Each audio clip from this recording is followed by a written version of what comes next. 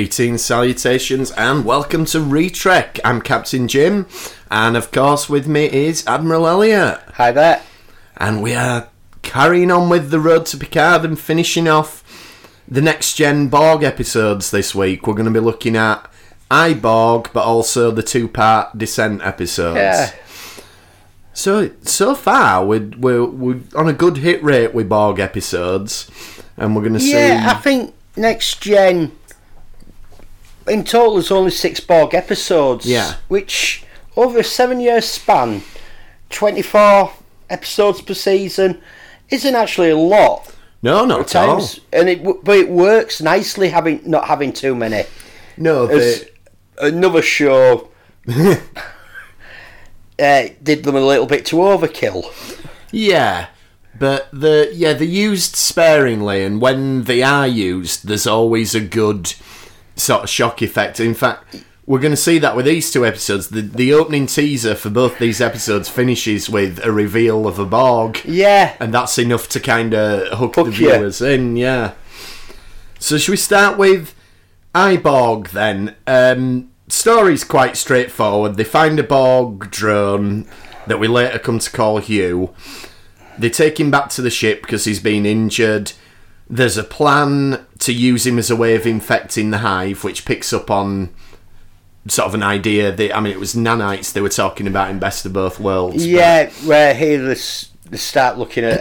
it's like an invasive program. Yeah, because of how they look at things through the ocular devices. Yeah, it'll send a loop where more and more will try solving it. And it'll eventually wipe. It's a bit like how Kirk used to talk computers to death in the original series with sort of logic loops that they couldn't get out of. And they do sort of technobabble it a bit like it's a shape that can't exist in space and time. And it's like, but you've got a picture of it, Data, so it obviously does exist. But yeah, I've always found it a bit... Yeah. It's an interesting one. It's like, well, if it's that bad, how come Data's head's not exploding looking at it if it's that? Data can look at it, but the Borg can't. Yeah, it's... I think, you've just got to give them the benefit of the doubt on it. But, so the dilemma basically is, do we use it? Do we not use it? Is Hugh a person? Is Hugh not a person? And ultimately he gets returned back to the collective. So... it's a different kind of Borg story than we've had before. Yeah, I think Next Gen's very good at this, that every Borg story is very different. Yeah. Which is why they were, I think, used so sparingly. Yeah, it's an interesting, different approach that we're not going to do a big battle with the Borg. No, we're not even really going to have them as a threat in this episode. No, they're not a threat in this episode, apart from they've got to leave before they detect it. Yeah. But they're not a threat. There's no battle with the Borg. Yeah. It's the found and injured Borg. Dr. Crusher, obviously because she's a doctor, she's morally obliged to treat him as a patient. They start talking to him, interrogating, and Geordi makes friends with him. Sort of gives him a name. Yeah, it's one of those classic Star Trek idea episodes, really. Yeah. That, going back to the sort of classic theme of what is it to be human and what does it mean to be a person and all this stuff. And we get some really interesting kind of back and forth on it. And I think the guy who plays Hugh's really good. He makes him a very sympathetic character. He's very likeable. Well, they do say that he's an adolescent, so he's... Yeah. So is that part of why it's so easy for them to... Maybe so, yeah. But, Picard's kind of stands against that, doesn't he? He's like, we mustn't, just because he's young, we must not treat him like a child and everything. Yeah. And obviously we see how he evolves in that over the episode. So we'll take a bit of a look at then what we kind of get from Picard. So at the start then, I'm a bit sort of in two minds as to what's going on in terms of Picard's motivation. Like, he looks as if he agrees to beam the Borg up through a sense of obligation because he's injured. Yeah. And he's sort of basically agreeing to humanitarian aid. But he's very quick to kind of come up with this plan of, well, we're going to use him to infect the hive. Yeah. And it makes me wonder, at what point did he decide that was the plan? Did he have it in the back of his head all along? I think he's had it. I think straight away he's thinking, can he be used? Can we use him in any way against the Borg? So you think that informs his decision to beam him up? Then? I don't think he'd have had a Borg on the ship for humanitarian reasons. Right. I just don't. No, and I'm not saying we know what the Borg have done to him previously. He knows how ruthless, how single-minded with purpose they are. So you heal this Borg, and suddenly you've got a Borg that can adapt to the force fields and everything. On the ship. That's the point of how potentially dangerous having one there. Yeah. That could learn things and So I mean, in a sense, that shows almost a darker side to Picard, that he's willing to concoct this plan kind of thing, and he isn't willing to offer any humanitarian aid. And we're talking here of genocide. Yeah. The plan is for genocide to kill all the Borg, and not just like the Borg that are there that they've got to fight now.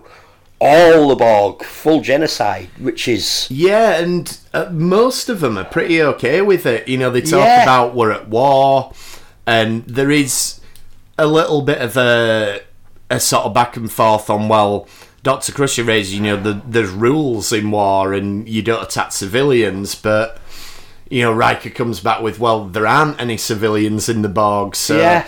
It is really interesting. It's an interesting idea to explore, and Picard kind of detaches himself for most of the episode. Like, he don't want to go see Q.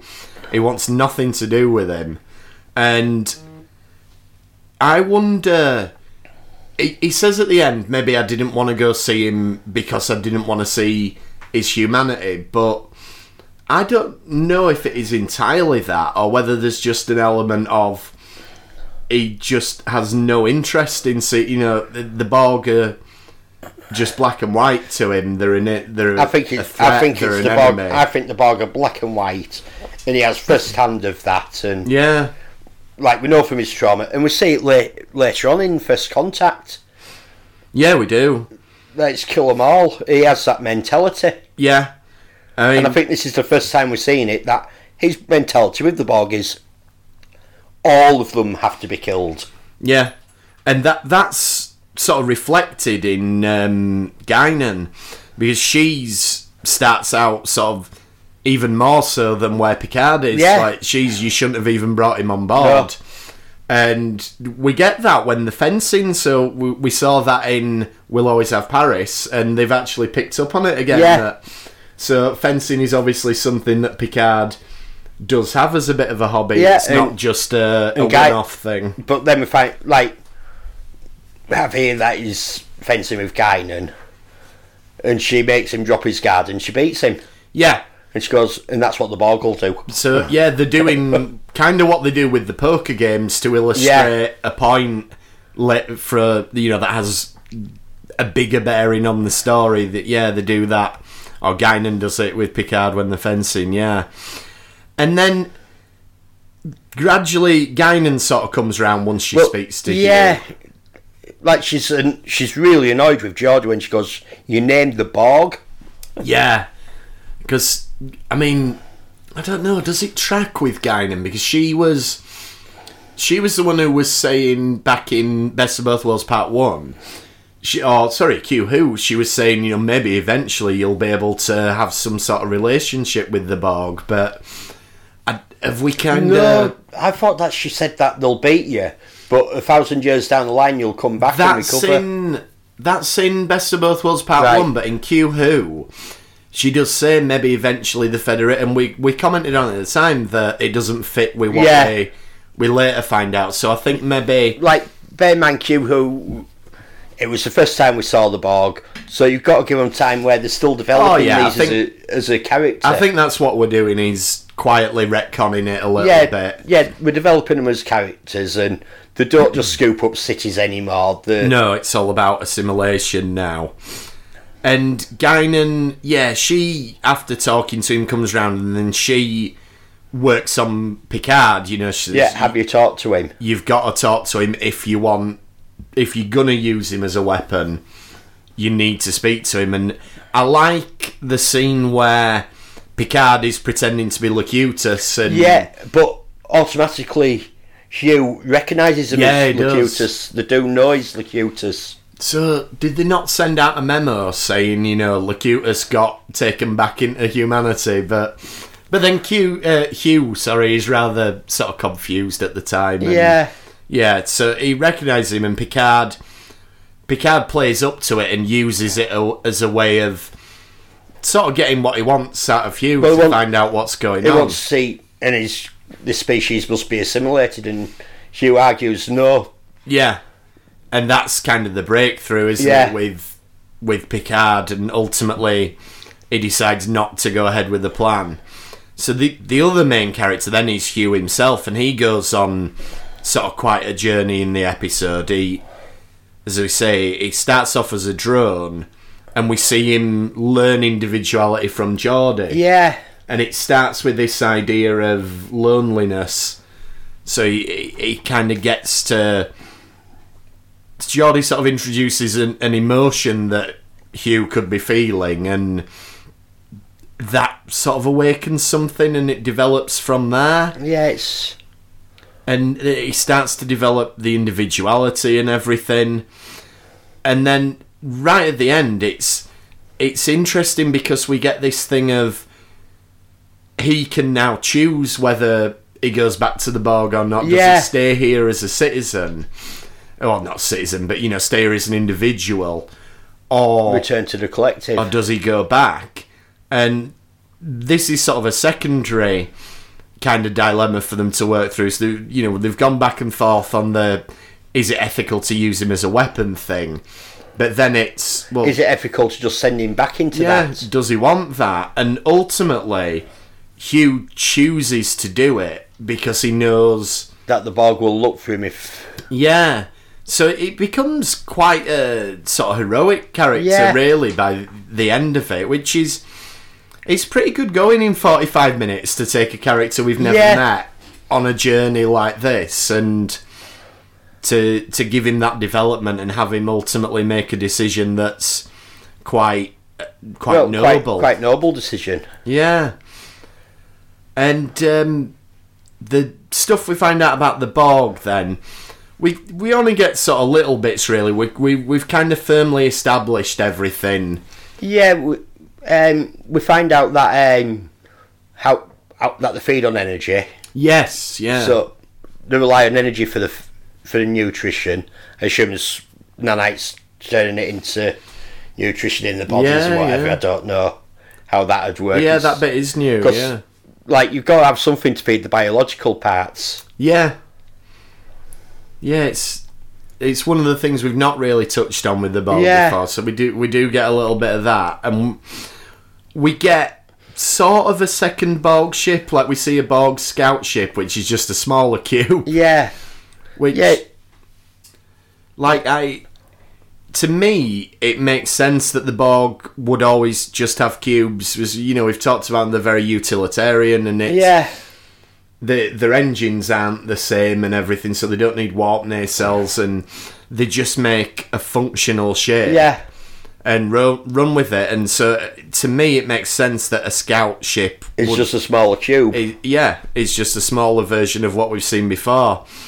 And it's the first time we get the designations. We've had Locutus before, but now we get he's third of five. So we know there was 5 members on the scout ship. Yeah. So it sounds like it's probably sort of like a shuttle, almost, or a runabout. And that fits in with what we sort of got told in Best of Both Worlds, that they have separate units that little function cells. And do their job, but they fit in with a bigger hull. And obviously the designation thing is going to come back in with 7 of 9 in Voyager. There wouldn't she have been 7th of 9 if he's 3rd of 5? Or should he have been 3 of 5? I don't know. Yeah, it sounds cooler saying 7 of 9. But she was 7 of 9 of tertiary adjunct. Yeah.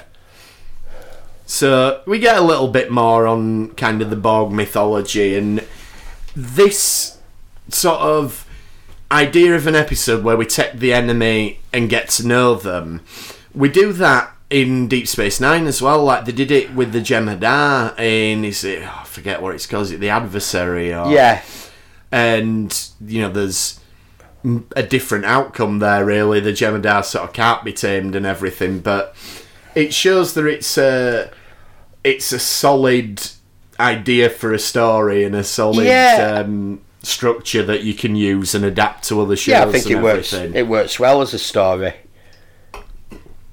So, what were your sort of highlights of this one? I think Picard, when he's acting as Locutus, is brilliant. Yeah, I suppose it must be difficult for Picard as a character to do that. Yeah, like, you know, it might not have been referred to in the same way then, but surely he's still got sort of a degree of PTSD from his experiences, but he taps back into that. Yeah, he must. Well, we learn later on that he has PTSD for, and like, is this season 5? This is 5, towards the end of season 5. Yeah, so it's about a year and a half after the events of Best of Both Worlds. So he'd still be traumatised. And his brother said this will be with you a long time, and it will be. And we see that, like, overall, Patrick Stewart's acting is great. Like, his face just changes as soon as it's the Borg are involved. Yeah.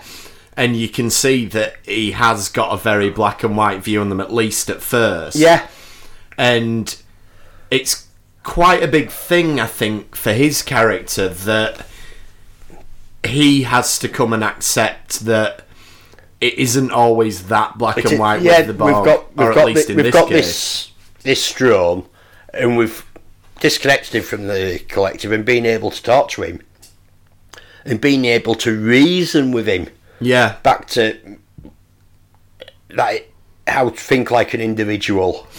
And I think that's it, because as soon as he says I don't want to, then Picard just changes completely, and he's the sort of diplomatic side of him, the explorer side of him, the humanitarian side of him kicks in, and he realises they can't do it.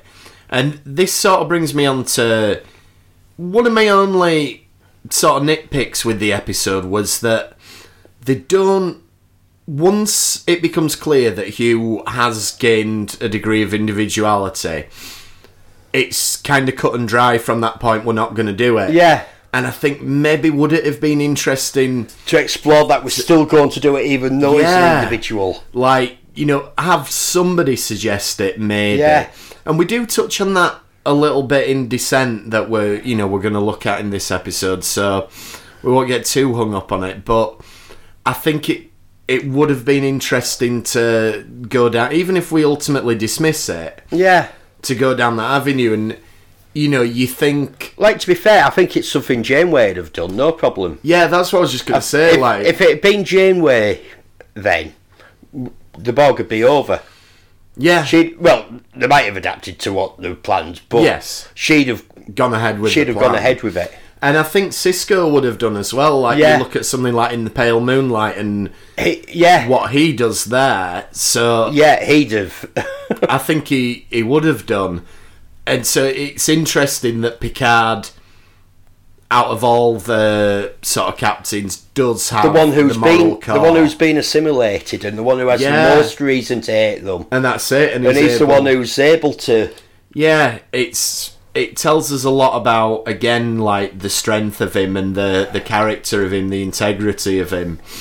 And it's, again, an interesting sort of journey that his character goes on, from outright sort of hatred and dismissing it completely, that the fact that this Borg becomes an individual is able to change his mind, like you say, that he can put aside those prejudices. And put aside his hatred, and it almost seems a little bit silly to refer to it as if it is a prejudice, because Picard has every reason to hate the Borg, and everybody has every reason to... Yeah, like the Borg at this time are pretty much an unstoppable force. But they're also a completely immoral force as well. You know, it's not like... You can't reason with them. Yeah, you can't negotiate. Not like the Klingons or the Romulans. You can't surrender.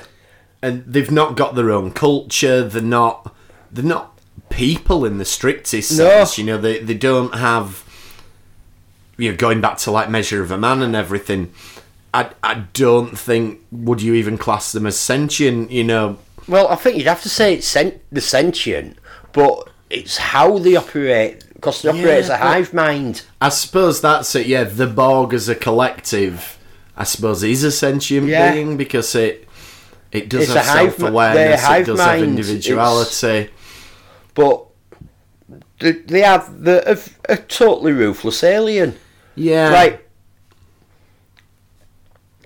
Like they're a very difficult one, and it's why Voyager messes up with having so many Borg episodes, because when they introduce them, they're made too strong an alien. Yeah, they're absolutely unstoppable. Yeah. And so you do have to come... I mean, we talked about it last time with Best of Both Worlds 2, is you do have to come up with these elaborate ways of defeating them, and you can't... Or Voyager can, but you shouldn't do it week in, week out, because it does diminish them every time you bring them back and defeat them again and again and again. But... Like, we'll look at some of the Voyager ones. Yeah, Next week we're going to look Scorpion. Where Scorpion's very early days. So. Yeah, I like Scorpion. But we'll maybe get round to looking at some of the later ones and everything. But yeah, at this stage, I think it's a clever decision to not tell the same Borg story again. We're going to do something different. We're going to focus on an individual. Have another fight with them, chase into the Earth. We've done that. We need to do something different if we're using them again. And it does add another layer to the Borg. Yeah. But it doesn't ultimately diminish them as a threat at this stage. You know, the Borg are still out there. We don't know what's going to happen with Hugh's influence. No, it's like we've turned this Borg into an individual, but we're sending him back. Like, this is... Like, we have to look at this in Descent. But, like, how I see it, when he goes back, he'd just be brought back into the hive. There shouldn't be any difference, because it'd be just like a normal individual being assimilated. You would think so, yeah, unless there's a difference between... So when you assimilate someone from scratch, you're bringing them into the Borg and you're changing them and everything, but whereas if they... Just reconnect him and he's got this individuality, what does that do? And that Picard sort of finishes this episode on more of a hopeful note, doesn't he? That... You know, maybe that will have an impact and that will do something to the Borg. And, of course, we kind of find out what that is in the next one we're going to look at.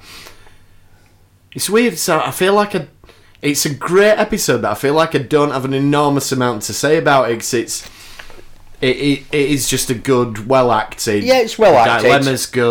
Dilemma's good. We find out some new things about the Borg. Yeah. We're meeting Hugh, who we know is going to be in Picard. Absolutely, yeah. And we know that he has his augmentation removed in Picard. Yes, yeah. So we know he's no longer a Borg, so... It's going to be interesting to see what they do with him. Is there anything else you want to cover on this one? I don't think there's much more to cover on this one. Yeah. Okay, well, we'll move on then.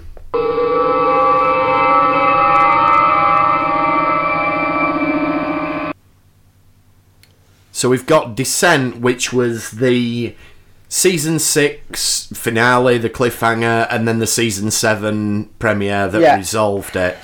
And we're going to cover both of them together rather than... Split it up, because then we've on our road to Picard, we've covered all the Borg. We've cleared the TNG Borg for now. Yeah. So, again, a bit of a different type of Borg story. We start out with your pretty standard Star Trek opening, they're responding to a distress signal. As I said, we get that end of the teaser, the reveal of the Borg. Yeah. And for me, it still works at this point. They've been away at this stage.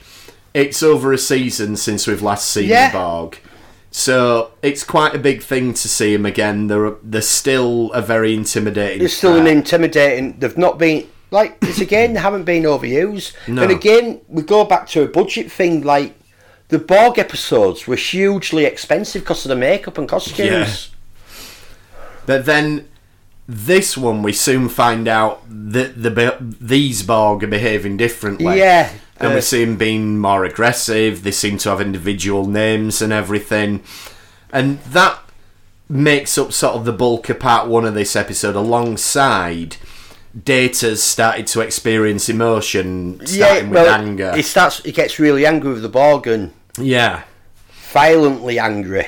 And that leads to Data takes the Borg that they've got captured, disappears through these like subspace corridors that they're using, and they end up on a planet.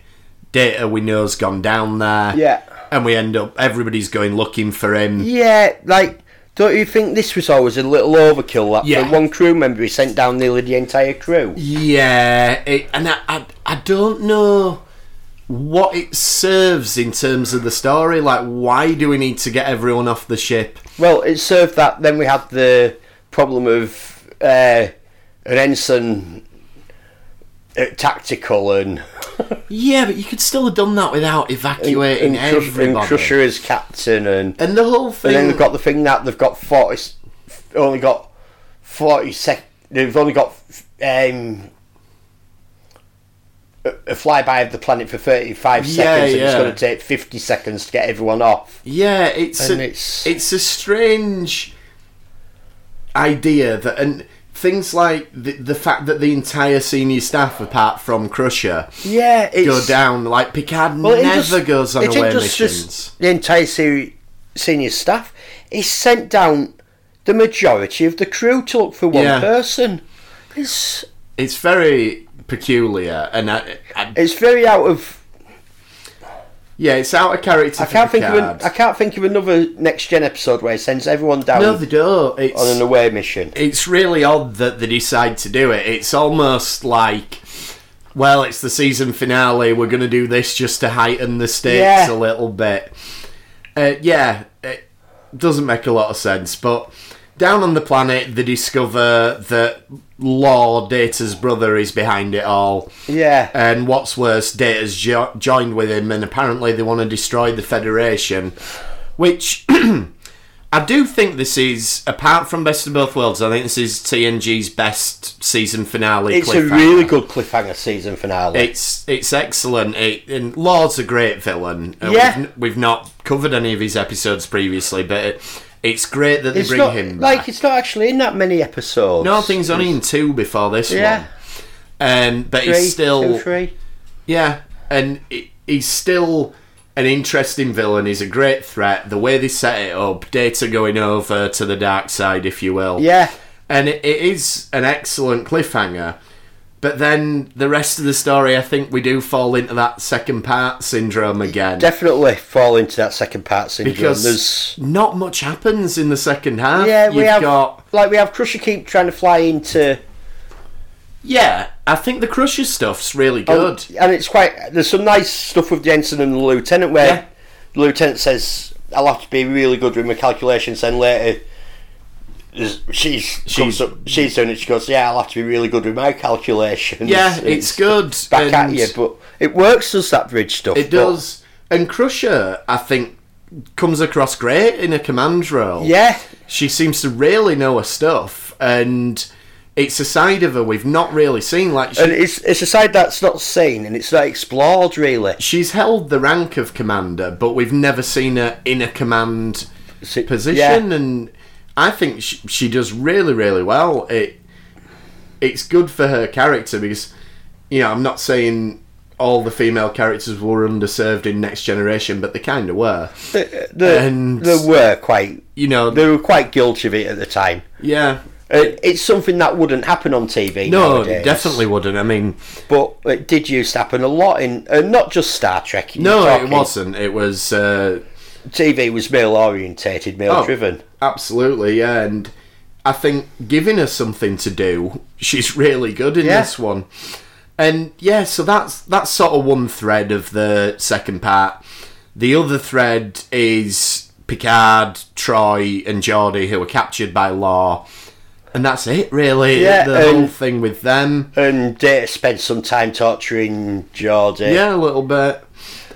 And then Riker and Worf find Hugh, and Hugh basically, after a bit of umming and ahhing, joins them, and they manage to rescue everybody, and that's that, really. So, for me, the first half I think's great, and then the second half, there's just not enough in it. There's not enough story to cover the 45 minutes. And it doesn't ultimately lead to a right lot. We don't... Because, we find out that these Borg, Law's been messing with them. They've been affected because of Hugh. Yeah, so that's what's triggered it. Thread. That's what's triggered it. That's what started this... Where the... started to fit individual thoughts and all that. Yeah. And they've broken away from the collective, or they've been thrown out of the collective. Yeah, we do get the answer to that. What effect will it have? And it looks like it's a localised thing. It's not the entire Borg collective that have gone off the rails, but I always imagined it was just Hugh's ship, whichever ship rescued him. I think that it's just been a very small ship. And yeah, they've taken on this individuality. They've broken away. Yeah, and they were struggling how to deal with things. The Law's come across them, and he's basically taken command. Yeah, Law's taking command, and he's taken them the other way from, okay, we don't need biological life. Yeah, what we're going to do is try and attain full automation, which is what he thinks of as perfection. Yeah. So Law's now the leader of this kind of sect of Borg, and he's doing these weird experiments and things, and I'm not quite sure how it all works, because he says we're going to experiment on Geordi because he's got neural implants and things for his eyes, so he's a good candidate. So is he doing experiments to see if he can basically turn humans into machines? Is that what he's trying to do? Yeah, that's what he's trying to do. He's trying to get away. He's trying to replace the biological parts of the Borg with robotics. So we get that, and and that's the promise he's sold them. Yeah, but then you see a couple of these. You do, yeah, and that's quite it's sort of a striking image, really, of these Borgs that have been... And it's like, and Hugh says, he made a promise, but he has no idea how to carry it out. Yeah, he's just basically, he's trying to get an army to follow him, but he doesn't have the skill, really, to do what he's promised to do, and have the knowledge, what he wants the to ability. Do. And there is something quite tragic in seeing these Borgs that have been abused in that way and disfigured in that way. Which is, it's a strange that you say it's quite tragic, because the Borg are going through the galaxy, assimilating everyone, turning everyone into what they are, and they've had something done to them. Yeah, I suppose there's an irony to it as well. But these Borg are not at that stage. They have broken away, so they at least have the potential for individuality. We don't know how far down that path they've gone. Yeah.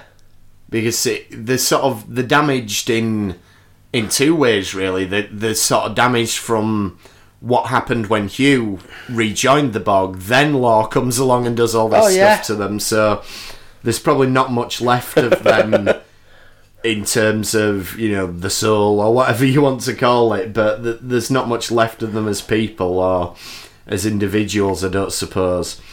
So yeah, I mean, there's some interesting concepts being batted around, and the other main thing is Data. So let's take a look sort of where he goes with his character.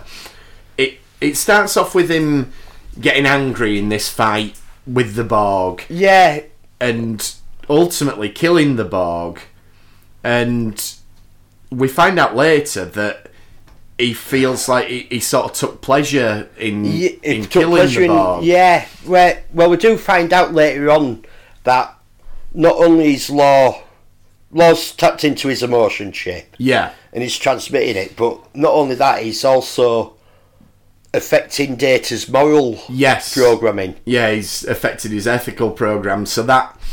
Yeah, because we have the part where Law goes to him, to feel emotions again, would you kill your friend? Yeah. And he goes, talking about Geordi, he says he would, It's interesting because for the first half and the majority of the second half of the episode, we don't know that his ethics chip is being affected. No. So it does raise the question, and Data raises it himself of, am I evil? Am I evil? Exactly. Down? And that's interesting to explore, and he has this thing that he's worried about, am I only capable of feeling negative emotions? And like he talks to Troy and he goes, I've watched an opera, listened to so many operas, I've looked at this and I've been watching porn. Yeah, which that makes you wonder, is he watching it on the holodeck? Or I wonder if Starfleet have got one of them things, a bit like they keep saying they're going to introduce in this country, where if you want to look at porn on the internet, you've got to register that you want to look at porn on the internet. Which, do they think that's going to work? If people want to look at porn, they'll look at porn. I mean, I'm going to register for that, even if I don't look at porn, just because I have the right to look at porn. So, it's ridiculous. But anyway, that's something else. But it does make me wonder, has Data got to fill out this thing with Starfleet? I want to look at porn, please. But so he's doing this to try and being an android, what species is he actually looking at porn? Yeah, android porn, maybe. I mean, I was going to say that don't exist, but I bet that does exist. There'll be something out there, but don't Google it. And don't say we told you to either. So, it does make you wonder what he's looking at. But we do know he's fully functional, so... it obviously didn't have the desired reaction. And, so he dwells on this thing of, are they the only emotions I can get? And there is a thing with Troy where she's assuring him, emotions aren't negative or positive, it's what you do with them. But we're finding out, as you say, that Law is deliberately triggering these emotions that are gonna have an adverse effect on Data and are gonna play him into his hands, basically. Yeah. And there's quite a good scene in part 2 where Law, with his little fingernail button that he's got his little controller under his finger for some reason. But he sort of takes away Data's emotion, and then that gets him to the stage where he's, no, please, give me it back, give me it back. And I suppose kind of a drug addiction metaphor in there. Yeah, but, it's very... But it's interesting that Data's got to this stage where he is dependent upon Law to feed him this stuff and everything. And, I mean, do you think Laurie's been genuine when he says the reason he's doing it is because the reason he brings Data in is because what Dr. Soong gave him in that chip gave him a sense of family as well? Or I don't know. Is that just Law lying? But then, if he is lying, why has he brought Data in? Yeah. Because, it says there was a message for Data on the chip, and so it's I don't really know. Maybe he's brought Data in because Data is a better scientist than he is. Possibly. Data could help when he does put him to work helping with the experiments he's doing. So maybe there's an element of that. It's just hard to believe anything Law says. He's not known for telling the truth, and. Data gets to the stage where he's saying his quest to be human was misguided, and now he wants... Yeah. Presumably he's believing that he's this superior being that Law has told him to be. That as androids are superior. And then this gets us into... The resolution, I think, gets us into a murky area, because he disables Law, he switches him off, and he says he's going to be dismantled. But we've done all these episodes where we've established what androids' rights are.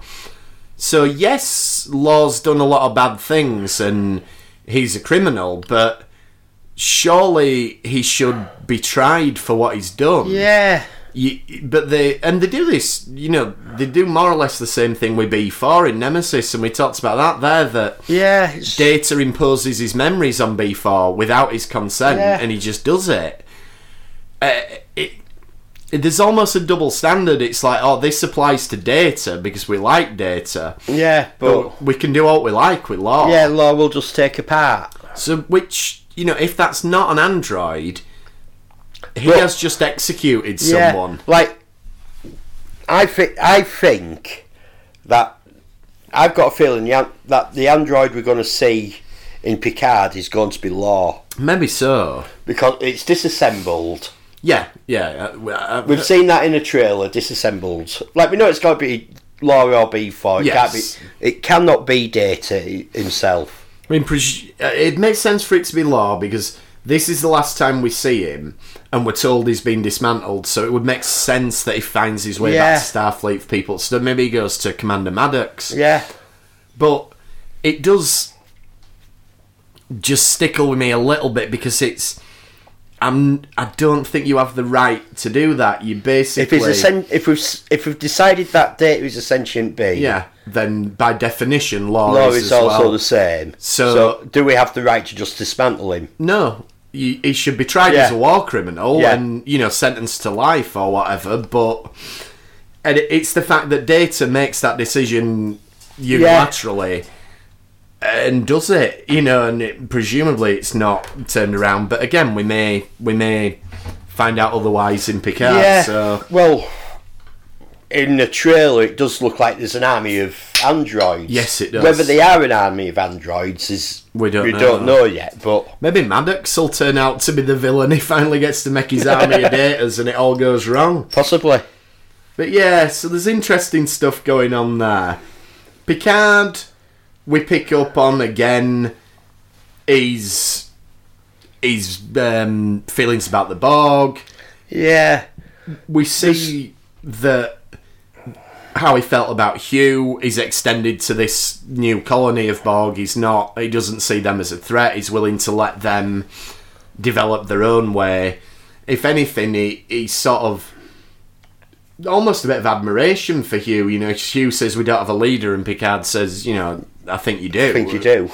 So, he's clearly okay with that side of it, but we do still see, again, in some ways he is still very black and white with the Borg. Yeah. And we talked about, I mentioned when we talked about iBorg, there was no sort of discussion of, well, should we do it anyway, even though he is an individual. But then that does get brought up by Admiral Nechayev, who says you should have done that. You should have done it. It doesn't matter. You could have eliminated the whole threat, and she even orders him that if you have this opportunity again, you will. Yeah. So I'm glad they picked up on that thread and explored it a little bit. Going on to what we find out about the universe then. So we got the little Borg ship last time, but it's more, it is just the cube but smaller, but we get a new Borg ship in this one. Now,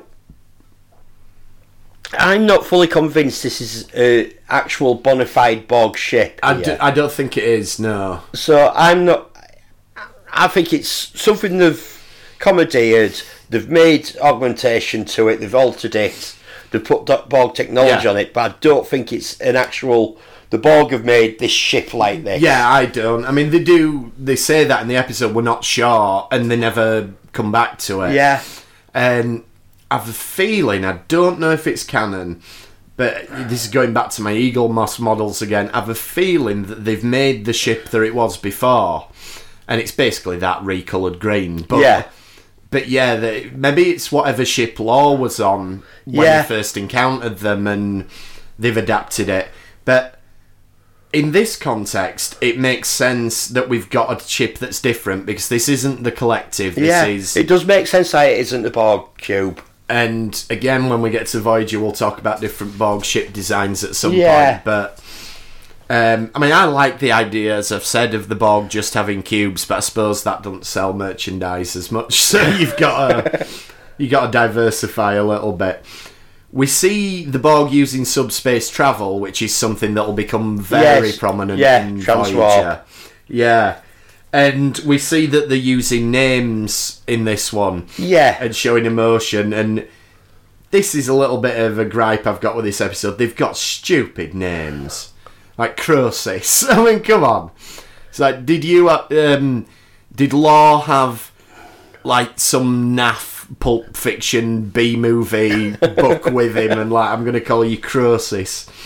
I just find it really silly. But well, you don't know if it's the original name, because that's true. It could be. Yeah, that's a fair point. Like, they're not.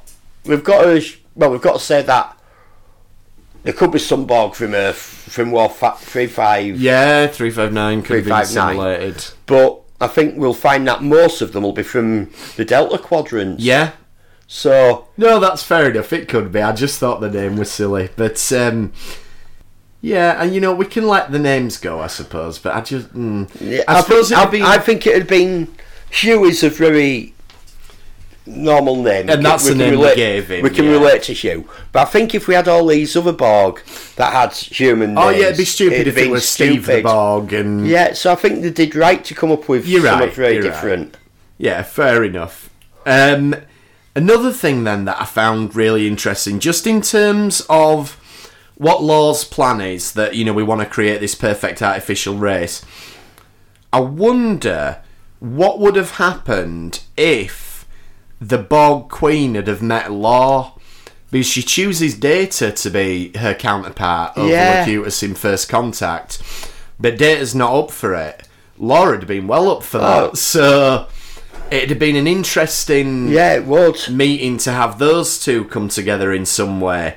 And again, I wonder if there's a book or a comic out there where somebody's explored that idea. There's that many books, that many comics. Yeah. If not, it'd be something I'd be interested to see. Yeah, because they'd be quite the power couple, the Borg Queen and Law. So it's lucky, really, she picked on Data rather than lucky for the human race in First Contact anyway. And then we end up then basically with a colony of Borg that can't go back to the collective. They've been separated. They've got individuality. And Hugh is going to lead them, we assume. Yeah. So, I presume this is going to factor into Picard in some way. It's got to, because we know Hugh is in it. So what the fate of this colony of Borg has got to be explored to some extent. And, I hope we get the answers of, were they able to overcome it and be their own society, or did they end up getting reassimilated? And if they did, what were the knock-on effects of that? Or did the Federation or the Romulans come along and covertly just take them all into to experiment on? It could be that. It's the sort of thing Section 31 had. Yeah. They would be interested in this colony of Borg, I would assume, And the other sort of element we get introduced in this episode, which has already been followed up on, is Data's emotion chip, which we see come back in Generations. Yeah, that he takes out and he pulls up and he's off to destroy it, and Geordi stops him. He goes, "What kind of a friend would I be if I let you?" Which is interesting that he pulls the phaser out. It's like, just put it in the bin, Data, you know what I mean? He's off to destroy it, isn't he? We don't need to be shooting stuff, but I assume that they can fire phasers on the ship. Yeah, unlike in Star Trek 6. What set off the thing. Yeah. So, highlights of this one then, or there's two? Well, like we talked about in the last episode, that Picard possibly has a robot hand. Yeah. I think he might also have a robot eye after this episode from the Borg implants, because Geordi tells him to open a chip and look at it to sort out alternate. Have you ever looked at a microchip? How tiny they are? That's a fair point. So you're just turning Picard into the $6 million man over the course of these last couple of episodes. He just needs a leg as well and he'll be fine. But that's a very good point. And one that occurred to me in this episode is, if Data had Wi-Fi things would be so much easier. Like, well, any episode where they're caught in a cage, just and you'd be able to do it. But Data clearly doesn't have Wi-Fi, so I liked the poker game at the start with Newton and Einstein and Hawkins. This is really interesting. Stephen Hawkins is the only person to ever play himself in Star Trek. Yeah, that would make sense. Well, weirdly you mentioned that. It's the first time I saw this, I didn't know who Stephen Hawking was. Right. So I thought he was another made-up, another made-up one, so obviously the other two are real, but, I was like, oh, is this where they've taken two real scientists and invented another one that doesn't exist? But then obviously, Yeah. I was quite young when I first saw it and found out who Hawking was, and... there's various stories, isn't there, about him being on set and saying he's working on warp drive and things like that. So it's a really nice opening. Doesn't add anything to the story, but it's just it is a nice little scene. It's a great little scene. Stephen Hawking wanted to be on, and they wrote a scene. Yeah, well, if Stephen Hawking wanted to be on your show, you write him a scene on your show. And it was very cleverly done. Yeah, very well done. And it's John Neville as Isaac Newton, who was one of the villains in the X-Files, who was the well-manicured man. One of them where, when you're looking at someone's face and you go... Oh. But, that was who that was.